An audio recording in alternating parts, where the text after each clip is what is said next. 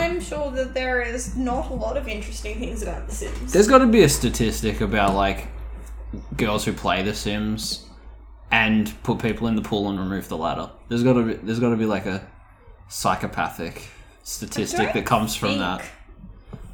Did you ever do that? I don't think so. I don't think you could on the Xbox version. What we would do is, like, live a normal Sims life, but the second there's a fire, suddenly, like, an opportunity has arose and you got to build a lot of walls real quick.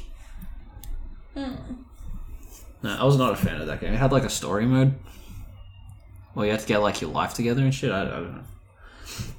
If I knew how to do that, I wouldn't... Yeah, if I knew how to do that, I wouldn't be playing Sims on the Xbox. I don't like it on console. Yeah, I know, you get mad at it. Sims is highly a PC game. Well, it's very click and drag, I suppose. Alright, well, are you ready? Ready as I'll ever be. Get ready for the next battle. Alright, ladies and future boys, welcome to the School for Wayward Nerds, the only podcast that knows Mortal Kombat got its X-Ray attack ideas from a Tekken spin-off. My name is Toby DePaula, and I'm joined by producer Kyle. I'm here! And we are about waist deep in a character named The Shadow. We are. If you were here for the Hedgehog character, you're going to have to wait for that episode. We're talking about a guy. Hi, do you want to give a quick summary of who we've got on the table today? Back in old-timey comic books... Pre-Batman Superman, which is remarkable. A gentleman dressed up only as a shadow to solve crime that he was kind of interested in, but not the other crime that was kind of not really that interesting. And he just likes to maniacally laugh at you. And you can't tell me that that's a bad explanation, because it's true. Well, it is and isn't, because it comes down to the whole thing. It's like there's too many different renditions of the character, because some of them don't even wear a costume. Exactly. I said he would wear something sometimes. Well, we've covered some movies and some pulp magazines and some radio shows last week. Obviously, you should maybe pause this and check in on that one before you continue on this episode. But for now, we are going into the pulp magazines with pictures, by which I mean comic books. Yay! In 1940, on the dot, he appeared in both kinds of comics, meaning normal comics, but also newspaper comic strips. Oh, like Garfield. I cannot work out if the comic was had original ideas or not. It was long before crediting creators, and there's just not a lot of It's like that Archie problem we ran into when we were talking about the Casper movie, where it's pre-credits, it's vague, so I just didn't have the physical abilities to go through every title of the original pulp magazines and then compare it to every title in the stories of the comics. Yeah. But up to date, I would assume they're adaptations of the pulps. Everything else has been so far. Yeah. And I mean, if you've got that much of a back catalogue, then why wouldn't you use it? Yeah. The comic strip definitely was adapted from the pulps. Mm-hmm. Which was the same as the radio show and some of the movies and stuff. They really did make the most out of what was his name? Walter B. Gibson's work. And like we said last week, he did nearly 300 like full-size books. Yeah. Like the man had he was, what's the author that we went to the bookshop and they had like a whole row of just him? James Patterson? Patterson? Or is it Peter Jameson? James Patterson. It's one of those crime writers that everyone's mum reads. One of those chaps. The original comics were very of their time, looking like 40s comics. You know, everything in the Golden Age was very similar at first glance. It was short tales of the Shadow between the likes of Doc Savage, Iron Monroe, the Astounding Man, the Hooded Wasp, and his sidekick Jim Martin. Wow. These are just some of the examples I saw in some archives. None of those characters hold up. They're very lame. You should take the time to Google the Hooded Wasp just to see that costume. Look, I'm all about Brick Frog. Mm-hmm. That's about where my loyalty ends. So these ran for 101 issues and concluded in 1949. After that, we skip ahead a 15-year block. Mm-hmm. And that brings us to Archie releasing a series. You know, Betty and Veronica, the Sonic for a long time. Because he jumped around a lot. Oh yeah, yeah. We'll follow a bit of a tour around the comic book industry here. Which, I mean, a lot of things that are this old kind of did venture around a little bit. Well, I know, like Batman and that didn't, but... Well, Batman sort of did, because even in the 60s, the TV show was developed for, it was based on DC characters, Warner Brothers, airing on... ABC, not ABC. American ABC, I think. Was it originally made for ABC and then it ended up getting palmed off to NBC? Maybe. I don't remember the channel, but it was also developed by Fox before they were a whole production company. They were just like some true. setup. And that's why we didn't get versions of it until very recently. The rights were such a fucking shit show. Yeah, no one knew who owned it. So, to an extent, Disney owns a Batman because of their Fox ownership. Yeah. I can't wait for Adam West Batman to appear in Avengers. They just put it on Disney Plus. That's the fucked up thing. They could if they wanted. There's not really... I don't know how their rights are organised now, but I think they could. Probably poorly. Let's be honest, no one understands rights. Yeah. So we're up to Archie Comics. This version ran 8 issues before concluding the Shadow's time under the imprint entirely. So, not long. He wouldn't be their last Shadow, though, of course, but, because of hedgehogs. And it's very weird to see Lamont blonde, for one thing. How do you feel about that? No. Okay. And the Shadow costume is just his normal suit and a blue cape. That's just lazy. Okay, let me keep going. It got worse. Quickly in the run, the costume became more superhero-y. He wore a full blue bodysuit. Ew. Green cape. Why? Green gloves and boots and underpants on the outside. Well, I mean, that's iconic superhero. A blue eye mask that also went down his cheeks. Had like a mutton chops sort of built in shape. So somewhat like blue... What's the one from... Blue Morpho? No, because he doesn't have the mustache. No, and this is the superhero bodysuit. This isn't like his suit. Yeah. I would argue Blue Morpho looks exactly like the Green Hornet. Hence True. the name. Hence the name knockoff. Actually, definitely. Because Blue Morpho is a superhero under the guise of villainy. Which, as you recall from his crossover with Adam West Batman, that's his gimmick. That is. Mm-hmm. And it's kind of what the Shadow's doing too. Like, he's purposely trying to look more maniacal than the villains. Yeah. So yeah, that's what his costume looked like. How do you feel about that? No. He was dressed like a...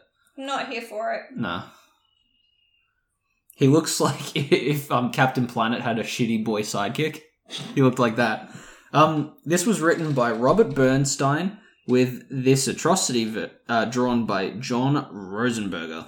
It was famous for being one of the biggest missteps of the comic book decade. And this was prime Silver Age, so this is like when Batman was falling off really hard. This is when he was a genie on that one cover. And speaking of DC properties, the later issues of this Shadow run were done by Jerry Siegel, who created Superman and had completely had the falling out with DC. Like a very popular. Well, he did a few No time? 9. Oh no, my notes are almost over. Not really. I've read this many. I've got What, you can't do 3.5 pages to go. But you have to help. That's why helping. I put the books in front of you. We're not up to the books I know, yet. but I'm making sure you're prepped. I don't want to know. When I get to 1986, you can start thumbing through this one. Because that's, it's weird because it's a Masters series from Dynamite, but it's just a chunk of the DC property that they didn't want to keep. They were like, can we just, print it for free? And they're like, you know what? Fuck it. Sure you can. Off you go. Are we still doing the what's your favourite Dynamite character? Oh, yeah. Fuck, I should fucking look into that, because I've got a bunch of favourites. I think they do a lot of good stuff. They never keep them running very long. Are you having a bit of a Google around? I think I have a bit of an answer. Can you write down 1090? But now I'm also Googling you bastard. Oh. There's a lot. I'm going to run through like 8 or 9 selections there. I've got a sample platter. 1038. Where was I up to? Okay. Jerry Siegel having his, DC falling out. And then did a few little bits and pieces here and there. I'm curious as to whether it was him or the other guy that did all like that hot fucking dominatrixy Betty Page art. We'll have to have a rummage around and find out, because that's under a secret pen name and shit. That's a fun little trip to go down, because it has the cuteness of Golden Age, but like spanking. So Betty Page. And with that tangent, we need to make our way back to anything that we were talking about. We're up to the 70s now. We've had a big gap after Archie completely fucked the character. They really did. You have no idea. Like, it is goofy as shit. Yeah. It sounds terrible. Yeah.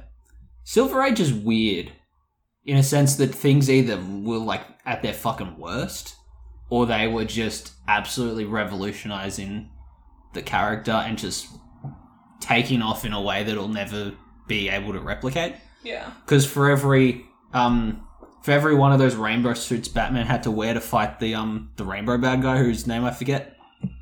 It wasn't Crazy Quilt, it was some other dude. For every one of those, you've got a Hal Jordan Green Lantern. Yeah. And a Barry Allen Flash, and Marvel, just in general, really. Yeah. Yeah. But that's like, again, very... That was when the shake-up was. Like, everything went from war propaganda to space race propaganda. But yeah, skipping forward to the 70s, we've got the Shadow returning, this time under DC Comics. In 1973, the fucking stud champion himself, Denny O'Neil, and artist Mike Kaluta, and also Frank Robbins and E.R. Cruz did a little bit as well.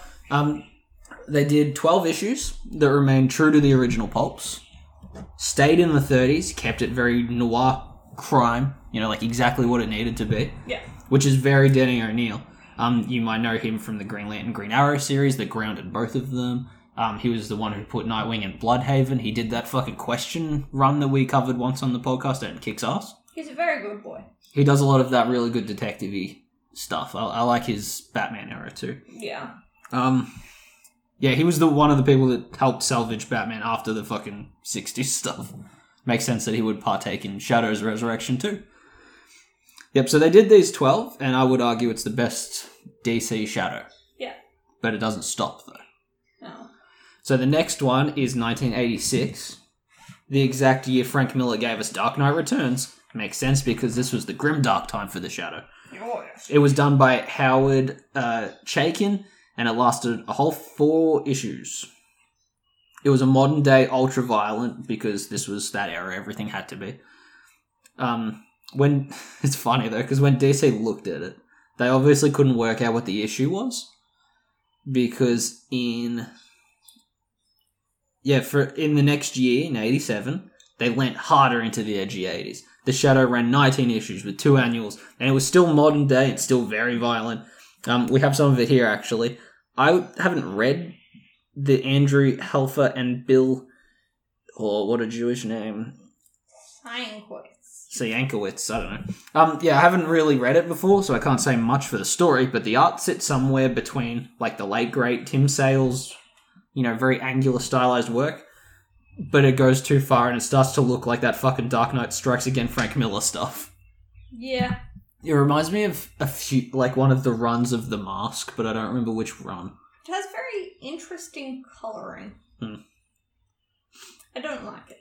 No, it kept itself being weird and edgy, and once they made Shadow a cyborg, it was quickly cancelled and thrown away. How do you feel about that? Probably for the best. It's one of those it ain't broke, so don't fuck with it kind of rules. You know, like, the Shadow works really well as this grim, like, Prohibition-era character.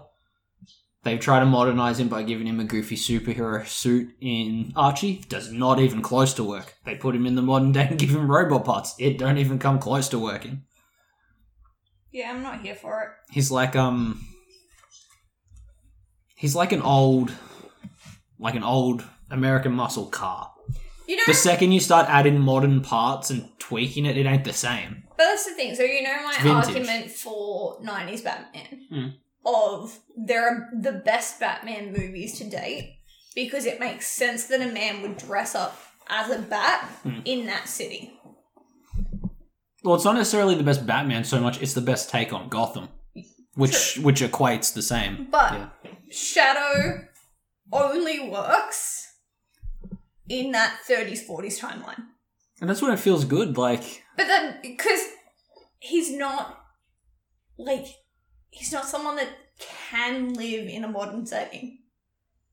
Especially He now, has because, to like, be in that, if your like, superpower is weird- invisibility, everyone assumes it is specifically to go in the women's locker room. It's a pervert superpower. But that's the back in the 30s, it was more of a...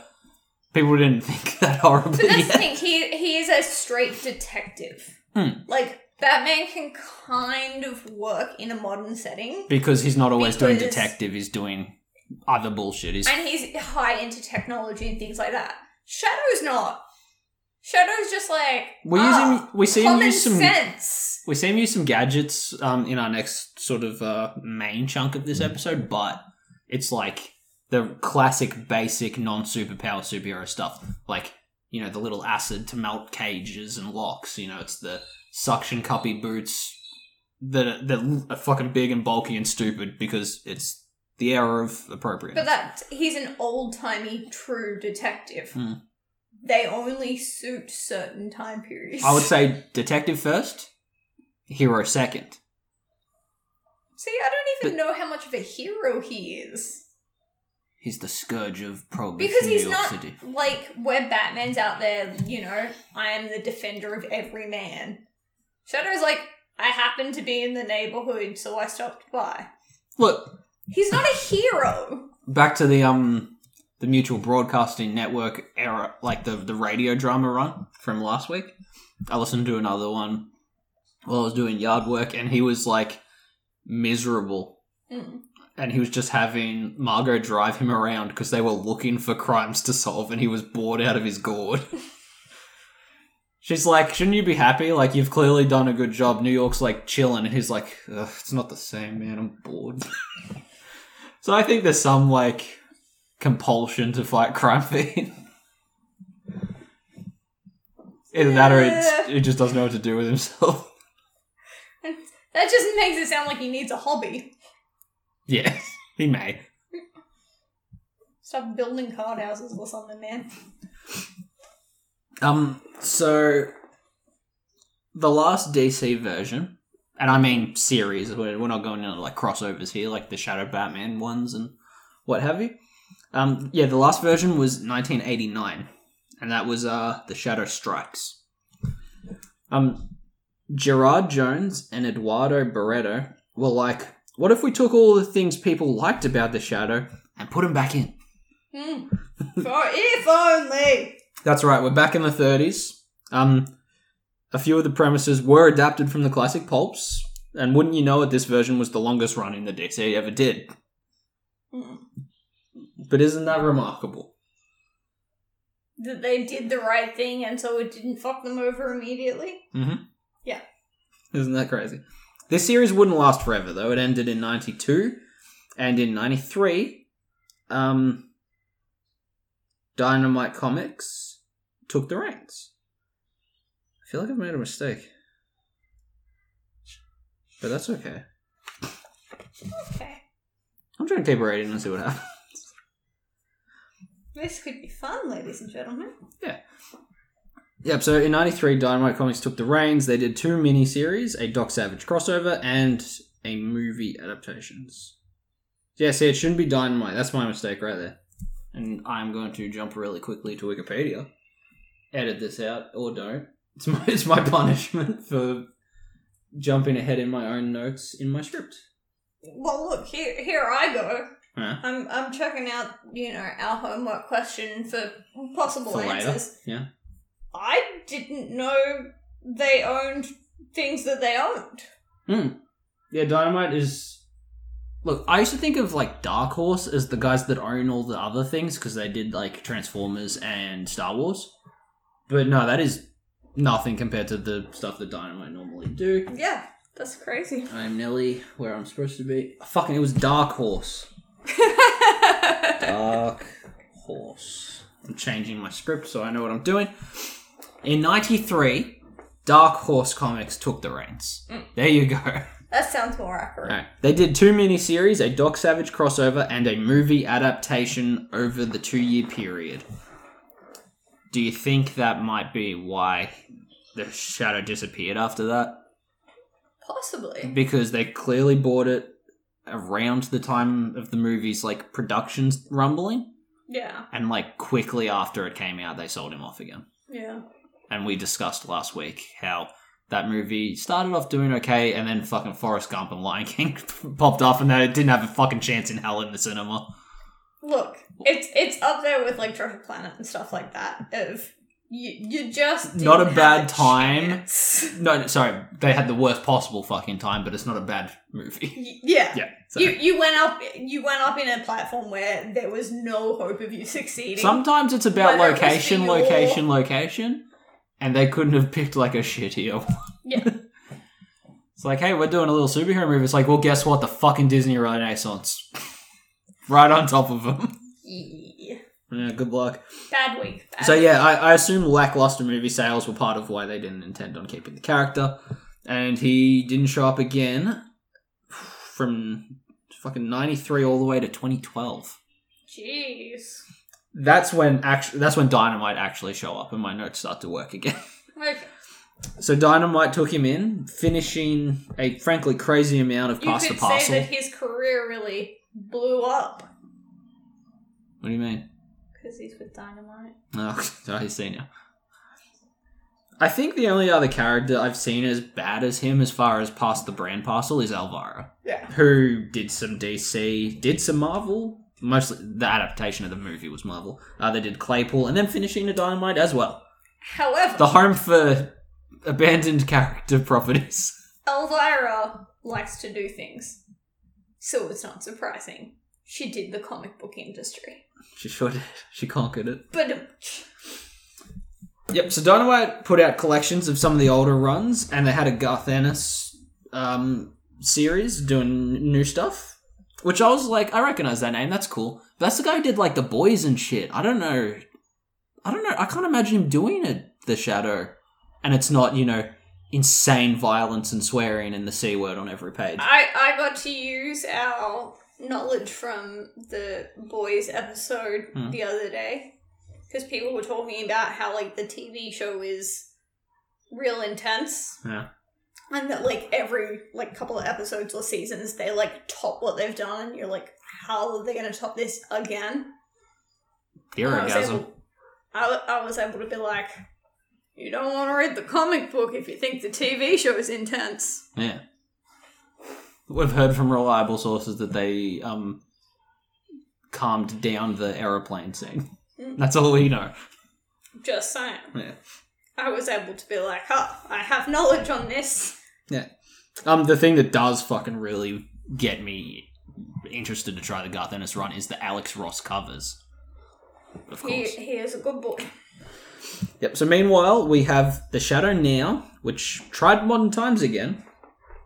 David Liss and Colton Worley, instead of giving him cyborg buffs and bullshit, they sent him back to the Far East to rejuvenate himself. He went back to his temple and he jumped in meditated for, I don't know. He may have Ra's al Ghul a little bit. I don't know, it just seems to be what they do. And with the aid of Margot's great-granddaughter and Mavis, daughter of the first guy he saves in the original pulps, Q reference, callback, he returns to battle with Shiwan Khan and his fuckery. Oh, nice. There is also The Shadow Year One by Matt Wagner and Wilfredo Torres. This one has him and Margot joining together and going against a psychic named Dr. Zorn. Oh. But I'm usually a bit of a sucker for year ones because it grounds characters. Yeah. I like when... It gives it's you weird. a start-off point. Like, I'm not a big fan of origin stories, but I like year ones because it's like the getting comfy moment. Yeah. And then I like them at their peak, Arkham Asylum, etc. And fuck, it's probably because of the Arkham franchise, because they're Arkham Origins. He's already Batman. I don't have to dick around with him training with Qui-Gon Jinn out in the place with the blue flowers and whatever the fuck happens. He's already roughly there. Yeah. He knows what he's doing. He's still messing up, but, like, less. Yeah. The other Matt Wagner work for Dynamite and Shadow was the death of Margot Lane. That's his girlfriend that's not really her girlfriend. Yeah. It's a girl who is his friend, not his girlfriend. His friend and companion, the lovely Margot Lane. One of the comic renditions I felt compelled to try out, whether we do the podcast or not, was the Matt Wagner written and drawn Death of Margot Lane. See, first binging the radio play, I wondered, just for like the sake of mental image, if Margot was blonde or brunette. As you do. So I Google, and one of the first things to pop up when you type in her name is the Death of Margot Lane. So I'm like, oh no, she don't make it. She's toast. So that's the comic we are going to focus on for a bit of a Shadow example this week. Okay. Every version of the Shadow has the Wonder Woman problem. With so many versions and so many tweaks and takes, it takes time to understand the respective rules. Firstly, this version is post-Khan. He is defeated and gone in this version. A new villain called the Red Empress is, filling that power vacuum in the Chinatown sort of crime syndicate. And this case is the one that begins the story. Going after this Red Empress guy. Lamont begins at street level in the classic costume, and it quickly evolves into him traveling all the way to China with Margot to try and locate the Empress. When that comes up dry as well, they cruise ship it back to America and get accosted by these henchmen on the deck. Sure, it's cool to see how merciless Lamont is willing to get in the face of shithead criminals. Sometimes you forget that other superheroes are fine with killing. And it also shows that the villains work out his secret identity, so that's intrigue. But what grabs me the most is that he disappears. Okay? Turning invisible and using his control of men's minds to trick one goon into killing the other and jumping overboard. So that's important for us understanding the rules of this adaptation of the Shadow. So we've got a Shadow who wears the costume, but also can do the invisibility stuff as well. Yeah. He has high levels of hypnotism. Very similar to the movie version, actually. And also, he isn't wearing a fake face, which is different from the movie version. Which I always preferred, because, good luck working out the secret identity of a dude if he just doesn't look like the dude. But I think that's, if he can manipulate particles in order to become invisible, why wouldn't he be able to manipulate his body? I think it's just for the sake of the person reading that he looks like him. Yeah. But at the same time, yeah, I have no problem with the movie version, because I'm he can make himself invisible. Of course he can change the shape of his nose. He hypnotizes reality itself. Because they didn't know what hypnotism was in the 30s. And that's the thing, he has a scarf over the majority of his face. Yeah. And a hat over what's left. But there's a big ass witch nose. But you look at Lamont and you're like, oh, it can't be him. He doesn't have. Yeah, you don't even look like that. The one like this that I fucking at first glance loved, but the second I thought about it was like, well, what the fuck? Is Kathy Kane Batwoman?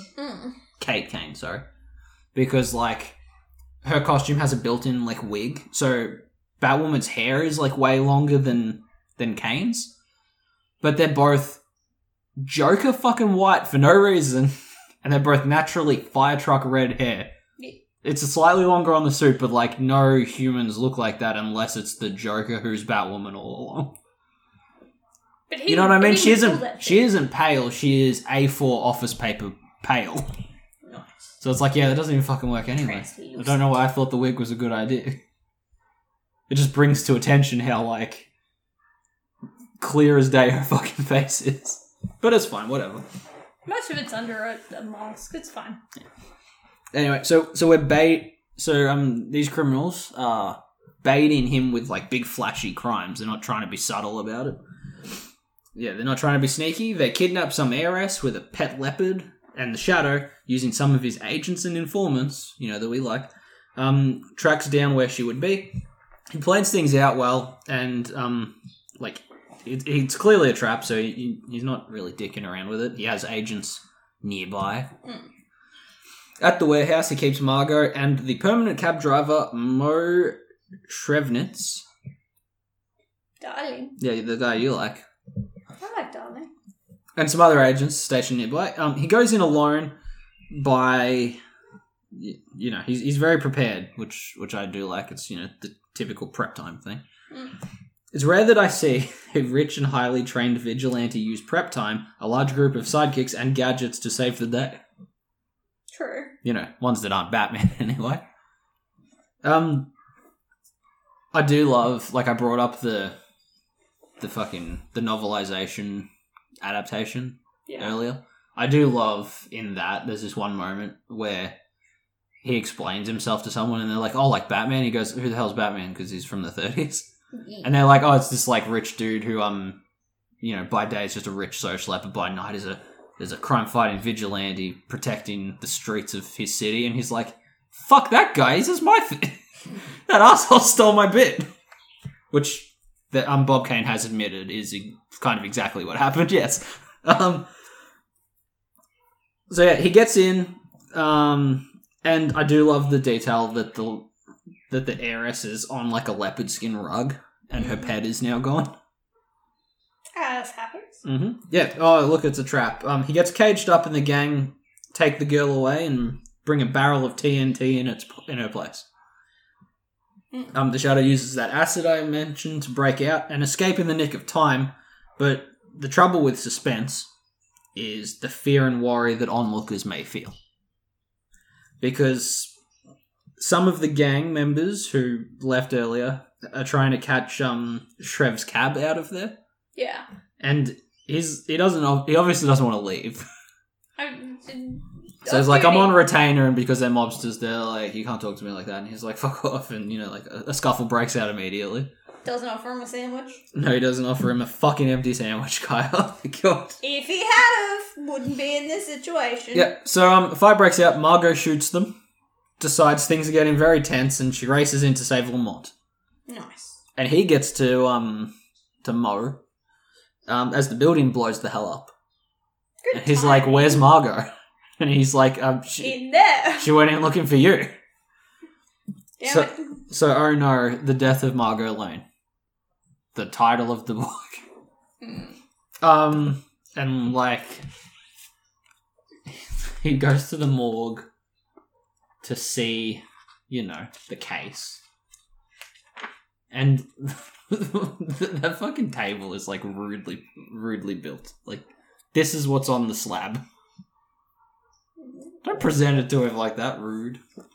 So yeah, how do you feel about that? Exploded.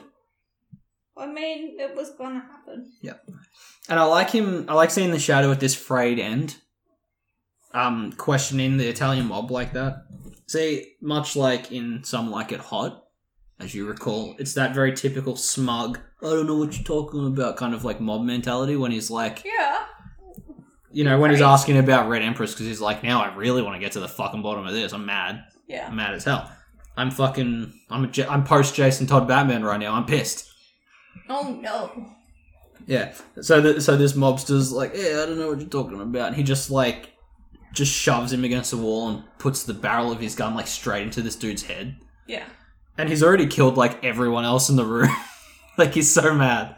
And I love the way he's pissed, but he still talks like the Shadow. So he's like, I haven't the time or the patience for this chicanery. Which is old-timey talk for nonsense. Yeah.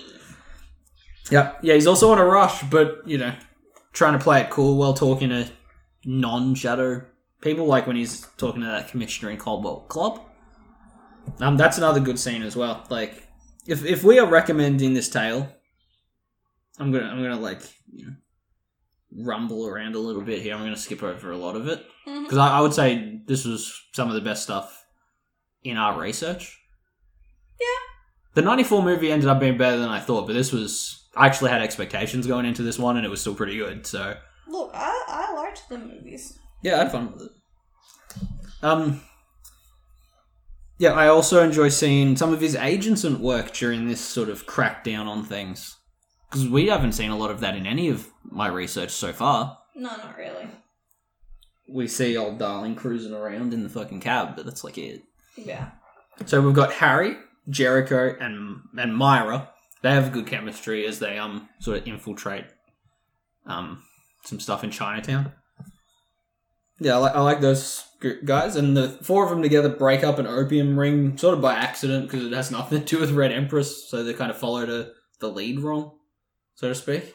Kind of. Yeah, and they start to worry about the Shadow's mental state when he like pulls a gun on a child.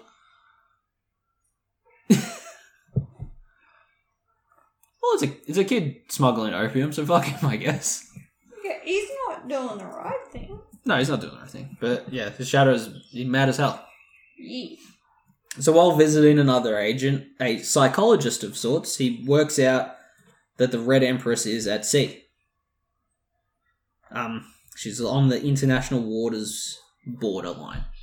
I mean, I've heard that that's a great place to hang out if you're doing the If wrong you're doing thing. crimes, yeah. So with another Or agent... trying to get married. This one fucking actually reminded me of something so stupid. But he goes to another agent who, like, biplanes quietly over the top so he can parachute in. And if I recall my studies of episode 1 of Kim Possible, a pilot owed her a favour too. Almost exactly the same situation. I'm like, fuck. Every time Kim Possible gets, like, chaperoned somewhere, it's just another agent. Yeah. So I'm like, oh great, I've started comparing the Shadow to Kim Possible like it was a good thing. Nah. But yeah, he parachutes in, and sure enough finds who he's looking for. See, this was a revenge mission. Not just for the Shadow, though. See? It's one for the Red Empress as well. Whose fucking name? I'm not even going to try here. Zhu Khanum? Z-H-U? I don't know Chinese dialects at the best of times. But she's the daughter of Shi Wan Khan. Oh, what a twist. Especially for me being like a sort of new coming into this and not really having met the guy in the first place. I saw her first. Because I read this before we watched the movie. So this woman has rebuilt her father's empire and far exceeded it. Mostly in Asia and away from his old scourge against the Western world and all their fucking...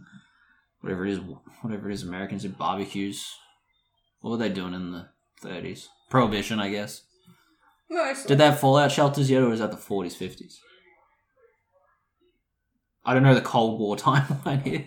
I think that's close to like 50, 60. Okay. Well, you don't like him. Okay. Because, yeah, you remember that from the movie. He's like, well, yeah, my It's ancestor suspicious. conquered Asia, so I'm just going to come fuck up the Western world now, too. Yeah, but she wasn't interested in that weird vendetta against white people. She was interested in running a fucking empire, so she stayed in China for the most part. But she would return for revenge, of course. The Shadow killed her father, and there needs to be blood returned. And when I say the Shadow, she is referring to him as Lamont Cranston, or Henry Arnold, or Ken Allard. Isn't that something? We'll come back around to those names. For now, though, with her gold-clawed hand, she beckons in her new pet, Margot. Sorry, I was beckoning. I forgot for a second we're on an audio podcast. She's been brainwashed with drugs and abuse like an MK Ultra patient. Nice. Margot has become a slave to the Red Empress. Turns out the bones in the morgue were that heiress who, was dragged out by the goons but didn't make it out in time, apparently. Oopsie daisies. So she attacks the Shadow, who tries to reason with her and gets a sword in his shoulder for, his mercy. Mm-hmm. He's like, yo, snap out of it, and she just stabs him. Happens. Yeah. He then, flashbangs her and then knocks her unconscious before fighting some more guards. One is thrown, through a fire pit and a coal spill out, starting a fire when he lands on the big red curtains in the throne room that this is all taking place in. Mm-hmm. He kills more henchman types until the Empress picks up a woozy Margot. Which you would be. She's, it's the typical one fucking more move, and she gets her throat slashed by those, like, claw finger rings that she's got. Margot's eyes meet the shadows, and he hypnotizes her into elbowing Carnum, or the Empress, sorry. As the impact shoves her back, the shadow fires his gun, blowing the fucking fingers straight off her hand. How do you feel about that? Yeah, you don't really, see too much. How do you feel about, like, the art in general? It's so... I actually it's so really like pretty. the art, yeah. It's almost black and white. It's almost sepia tone. It keeps all of its reds. So it's like a slightly more coloured in version of all the Arkham City promotional art. So using his hat and cloak to distract the guards. They're like, oh, there he is, and they run over. It's just his outfit on a fucking just on a stick. He escapes with Margot and signals the plane to scoop him back up. The next scene, he is with a doctor, different from the one from earlier, which shows how far his reach is, which is cool. And the thing that I like in a Batman, I like when he's got people. Yeah. It's not just the Lucius Fox, but, you also got to have your Leslie Tompkins and your Harold. Anyway, this doctor recommends psychiatric help, but Lamont wants to keep it in-house to hide a lot of information all of a sudden. So he does. Weeks for Margot spent just waking up in the morning, and he rummages around using his hypnosis, same as the Empress did, really. So she's a bit... Once she clears up, she's not really happy that that's what happened. So she leaves. Which is a bit abrupt, but her character in this version does have a bit of a emotional beat where she's kind of over being dragged around and yet kept at arm's length at all times. Which all makes sense, really. Yeah. How do you feel about the story there, Kyle? I like it. The names she mentioned were callbacks. Yeah, I like the art, sorry. Yeah. I like the art. I feel like Margot ditching because he used hypnosis to try and fix her was a little weird. But, there's obviously deadlines to be met, and I feel like it was a little abrupt, but overall the rest was very good. Yeah. The colouring is really snazzy. I like seeing... You get a lot in it. A lot of, not different versions of the Shadow, but you see him in a lot of different wheelhouses, maybe. Maybe that's the word I'm looking for. Yes. It's versatile. Yeah. We see him, frayed and chaotic. We see him violent. We also see him doing his thing. We see him wearing his tuxedo, doing Lamont Cranston-style stuff. Yeah, I think it's fun. But the names that the Red Empress mentioned, Kent, Henry, the other ones, the names she mentioned are callbacks. See, I really like Lamont Cranston, the version of him having the quote-unquote interest in criminal psychology, so the cops let him hang around is just kind of charming. Yeah. But what if that's not his original identity, Kyle? What if it was never him at all? That's crazy. Wasn't hypothetical either. No, because they changed him a lot. Remember how I compared his mythology to Wonder Woman's? Yeah. Being constantly on it. Made out of clay and struck by lightning. But sometimes Greek gods. No, I agree, maybe keep your origins roughly... keep them tectonic plates kind of solid, if you could. But yeah, so we've done a little bit of Wonder Woman. It's time for us to do a little Moon Knight. Okay. Normally, at the School for Wayward Nerds, we wouldn't wait until the end of a 2-part episode to go into origins. But because the character has so many takes and not necessarily inconsistencies, but there are many a version. Yes. Alright. Not every Shadow is the last son of Krypton, so to speak. True. When adapting the character to the 1937 radio drama, they simplified the hell out of Shadow. Lamont trained in his secret arts in the Far East, then came home and did Shadow shit. Simple syrup. As you do. That's all you need. And that's because that's my first, I think that's my preference. Yeah. Meanwhile, the same year, a more intricate tale was unfolding. The pulp magazines had been running since 1931, but in 1937, they put out an issue called The Shadow Unmasks. They had hinted up to this point that he was a French aviator in World War One, but now he was revealed to be Kent Allard, or the Dark Eagle, as he was known in the Air Force. After the war, Kent wasn't done fighting evil and injustice. But the war was over, so he needed a new avenue to do that. He takes his plane, crashes it in Guatemala. I always struggle with that one. It's got more letters than you think it should. And yeah. You're like, hang on a second. Yep, and he fakes his death. Mm-hmm. While there, he meets a Zinca tribe, and then, I don't know, he doesn't learn to become invisible or nothing in this version. He goes back to America using a few aliases and meets a guy named Lamont Cranston. That's right, different dude. Similar enough face and build, so Kent Allard pulls a Lindsay Lohan's Parent Trap while Lamont goes on holidays. Kent moves in and continues Lamont's life.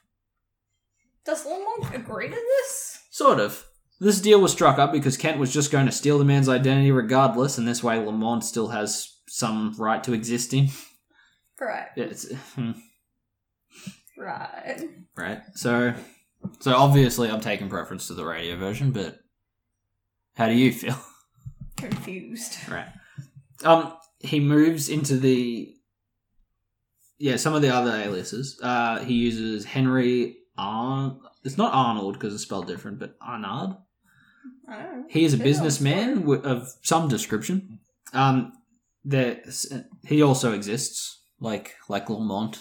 He's just another dude that he's just kind of like moving in and taking over the guy's life. There's an old guy named Isaac Twombly, and unfortunately for me, trying to praise this character in the 2020s, a mentally challenged janitor named Fritz, who works at the police station, giving him access to whatever evidence and clues they may have. But he is doing it the same way Cartman got into the Special Olympics in South Park. Problems. Lots and lots of problems. Really makes me prefer the radio version even more. Really? It's like, are you impersonating anyone who's differently abled? And he's like, no. And I say, fucking thumbs up to you, champ. You are currently winning. Yeah. The bar in this comparison has been lowered on one of the sides. For them early years in the pulps, they left his character ambiguous, sometimes claiming his face wasn't even a real face. Some villains also claimed he had no face of his own. I definitely prefer the simplicity of the radio drama take. I like Lamont just cruising on into crime scenes and having a bit of a look because he's kind of interested. Yeah. Neither takes really have a moment of decision, though. There's no parents gunned down in an alley about this. There's no Uncle Ben. Yeah. Lamont just seems happy doing what he does. Good for him. No matter what version you may prefer, I will say this. The Shadow has had a long history, surviving the era of pulp mags and radio dramas, outliving his peers and inspiring some of the biggest superheroes the world will ever know. In one form or another, the Shadow is never gone. No. He is inescapable, like the criminal's guilty conscience, always lurking in the very shadows he is named for. Boom, boom, boom. I will look forward to the next time he reveals himself. It's been a while, like 5 years since the last done my thing. Yeah. But what about you? What do you think? I don't think we're done. I just don't think we've had anything in a hot minute. Yeah. I mean, there was like 15-year gaps between like every version of this. Exactly, and I think he's kind of like the character lends itself to that. Because like if it was like Batman where it's constant all the time, you'd get done with it relatively quickly. Yeah. For every good issue of Detective, there's like Batman, and then you got Legends of the Dark Knight, and then you have The Dark Knight, and then you have whatever the future state Batman is, and then there's Robin, Nightwing, Batgirls. Exactly, you know what I mean? Like, yeah, you don't have to worry about being oversaturated with the Shadow. And the thing is, like, if you're doing him right and keeping him set in that kind of time period, you have to take a break, because otherwise, Mm. I don't mind it. I listen to his adventures every week. I know. Because you're the kind of kid that once you find something you like, you obsess over it. Yeah. No, this list of current Batman titles hasn't been updated in like 11 years, so that's a bad example. Wonderful. Yeah. Anyway, do you have any final thoughts? Did you have a favourite? What's your ideal version of the Shadow with all the different preferences and takes and choices of the character? I don't think that I've played with it enough to make a pick. Well, mentally, how do you feel? Do you like... I think I like, from what I can tell, I think I like the Death of Margot Lane version because it has all the good things about the Alec Baldwin movie, but it doesn't seem to have him gain his wealth in a like a weird Tibetan opium den. What are you talking about? This is great. That's your favourite bit? Oh. It was a real weird start to the film. Yeah. It would have been better if he just turned up on the bridge. Yeah, you could just skip that stuff if you wanted. Like, you know how I have this thing for, like, TV shows where I'm like, oh, I cut it off in the last 5 minutes. You want to do the opposite? Yeah, I cut this off in the first 5 minutes, but then I come back to it. As a Disney person, Kyle. Oh, no. You may recall that there was the Finding Nemo DVD that had 2 different play movie options. One with the intro, and one that skips over the death of Nemo's mum, and just starts with him going to school. Oh.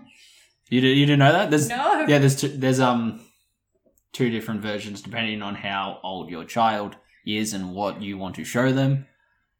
Okay. I'm pretty sure my version has that, yeah. Weird. Yeah.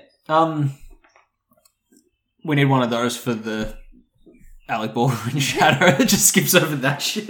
Like, the only thing Although that it would wouldn't make the sense knife... is the knife. Yeah, the dagger showing up would make absolutely no sense. Yeah.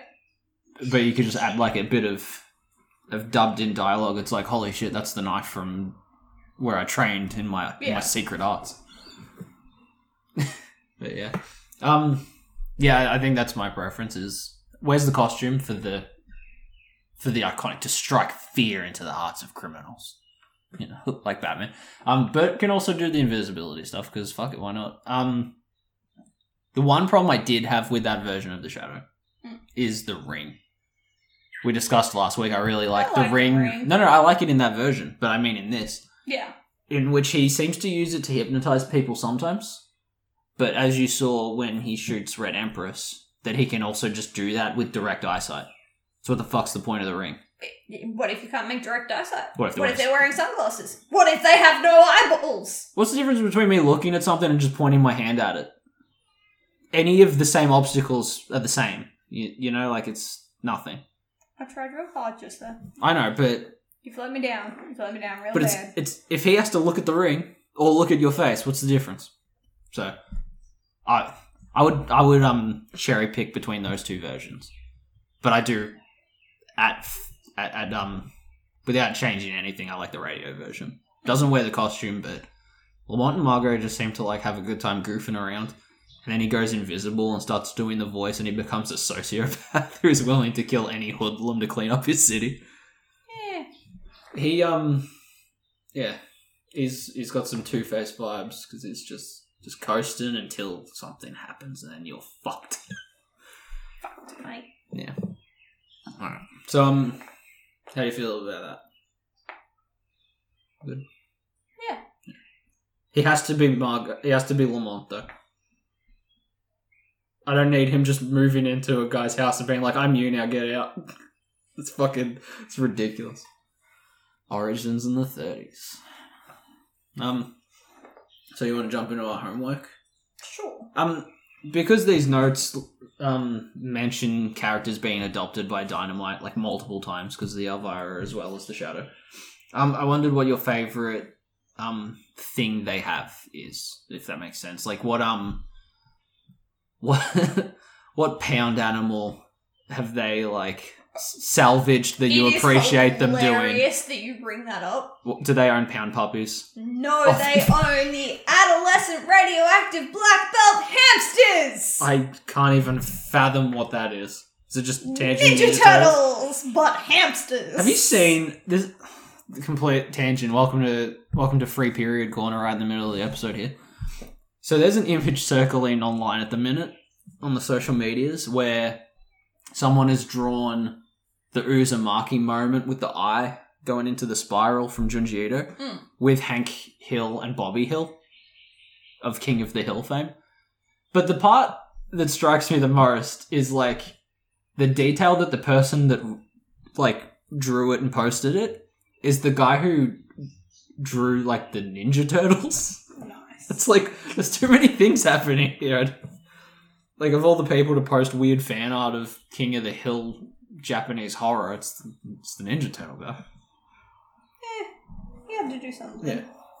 So is that your favourite Dynamite property? No, I just you were like Count Puppies, and I was like, what? Do I have a comic for you? There's a picture of Anne Frank on the Google search bar today. Yeah, I think it's her day. Okay. What's one of yours? Oh, so, like, my problem is that, like, anything that isn't DC, I seem to find in Dynamite, unless it's Zombie Tramp. That's, like, the one exception. So you're saying... And the more, like, annoyingly tedious all these Batman titles are getting, the more I'm gravitating to the simplicity and small story arc structure of the Dynamite books. They've been doing the Elvira stuff. I'm really excited for Vampirella Year 1. Mm-hmm. Just to get a bit of an idea, because she's a bit of a mess character as well. Oh, yeah. Because, existed for so... I like that she's an alien. I like that she just completely stole Superman's thing. Yeah. I'm so fine with that. That's great. Blood vampires. What's her planet called? Like, Drakion or something? Something weird like that. Yeah, a lot of the Elvira books. Betty Page, I read a lot of that weird espionage shit. Draculon. I was pretty... Is that what I said? No. Oh, fuck, I was close. You said Drac... something else. I think I added one more vowel. I might sneeze, but... Okay, there it is. I think my favourite version, and I think we've spoken about it before, is their version of Betty Boop. Mm. Because I really appreciated that they took so much of the, the spur of the moment cartoons that she came from, the Fleischer stuff. Yeah. And tried to like fan theory out a continuity for it. Yeah. Like, they don't just doing a will they won't. They try to, like... Yeah. Like doing the will they won't they love relationship with her and Bimbo is for some reason a stroke of genius to me. Yeah. Like her grandpa's there, the fucking clown whose name I can't remember. But yeah, it went out of its way to take a lot of like the old cartoons and really build a world out of it. Mm. And I feel like they did a better job than whatever's going on with that Cuphead animated series. I didn't enjoy that. No. If I had to pick one, I would say that as a run, but, I do tend to enjoy a lot of the stuff they put out. Well, they've done, like, Evil Dead and everything as well. I don't know. I quite like them in Dark Horse. You're a big Mars Attacks guy, maybe? I just feel like they don't have as much attention on them, so they can do more. Yeah. And they kind of, like, it's put them in a position where they have to do more. So they do. Yeah. I know that doesn't, like, you gotta think about it to make it make the senses, but that's where I'm at. Yeah, they do some, yeah, I like the treatments you get, and frankly, because it's all short story arc structure, if you don't like it, in 6 months there's going to be a different version. But, like, at least they give stuff the chance to finish. Yeah, they give it a go. They don't just, like, cancel it and it never ends. They don't cancel it the minute he gets sweet cyborg parts. Mm. They let things kind of, like, peter out how they have to. I really so. I think they structure books on story arc length. Yeah. So you got what you got there. Well, it's the same as what, like, Disney Plus are doing with their stuff at the moment, where they're like, it's 6 episodes. Yeah. That's it, but then we'll come back again and we'll give you a different 6 episodes. If you do a good job, you can have some more. One of my favorite, What's your Moon Knight? one of my favorite issues, but doesn't really shine them in a great light, was that one issue of Betty Page where none of the backgrounds had been done properly. Yeah. That was charming. That was cute. They messed up. Oh man, it was funny. They messed up real hard. But I've seen DC do that shit. There's an issue of Nightwing that has the same issue. Wayne Enterprises is just written in grey lead across like a big flat piece of cement on the building because they didn't like put the actual sign on it. Yeah, that's fun. I like a good goof now and then. Shows that you're paying attention as a reader, that you're catching it. That's right. I've probably read past like millions and not noticed. But yeah. Do you have any final thoughts? There's enough there that if you can't find something that's entertaining, you're the problem. Okay. Yeah, if you don't like one version, there's like a dozen others. Yep. Yeah. All right. Thank you for listening to us finish up our basics of Shadow. I've been your host, Toby DePola. I've been joined by producer Kyle. I've been present. I've ran out of people to talk about, so remember to rate, review, subscribe, and remember, kids, the seeds of crime bear bitter fruit. Crime does not pay. That's what he says at the end of his radio show. Yeah. The shadow knows. And then he does that laugh. I can't do it. It's because he doesn't fucking laugh like Peter Griffin. The shadow knows. On his way out. Fucking. No, it's more of like a. I can't. All my evil laughs turn into witch laughs. Or the Joker. I have a natural cackle, so I can't do this. But yeah, thank you for listening. Buckle up, because there'll be more stuff next week. Alright, goodbye. Have a good one.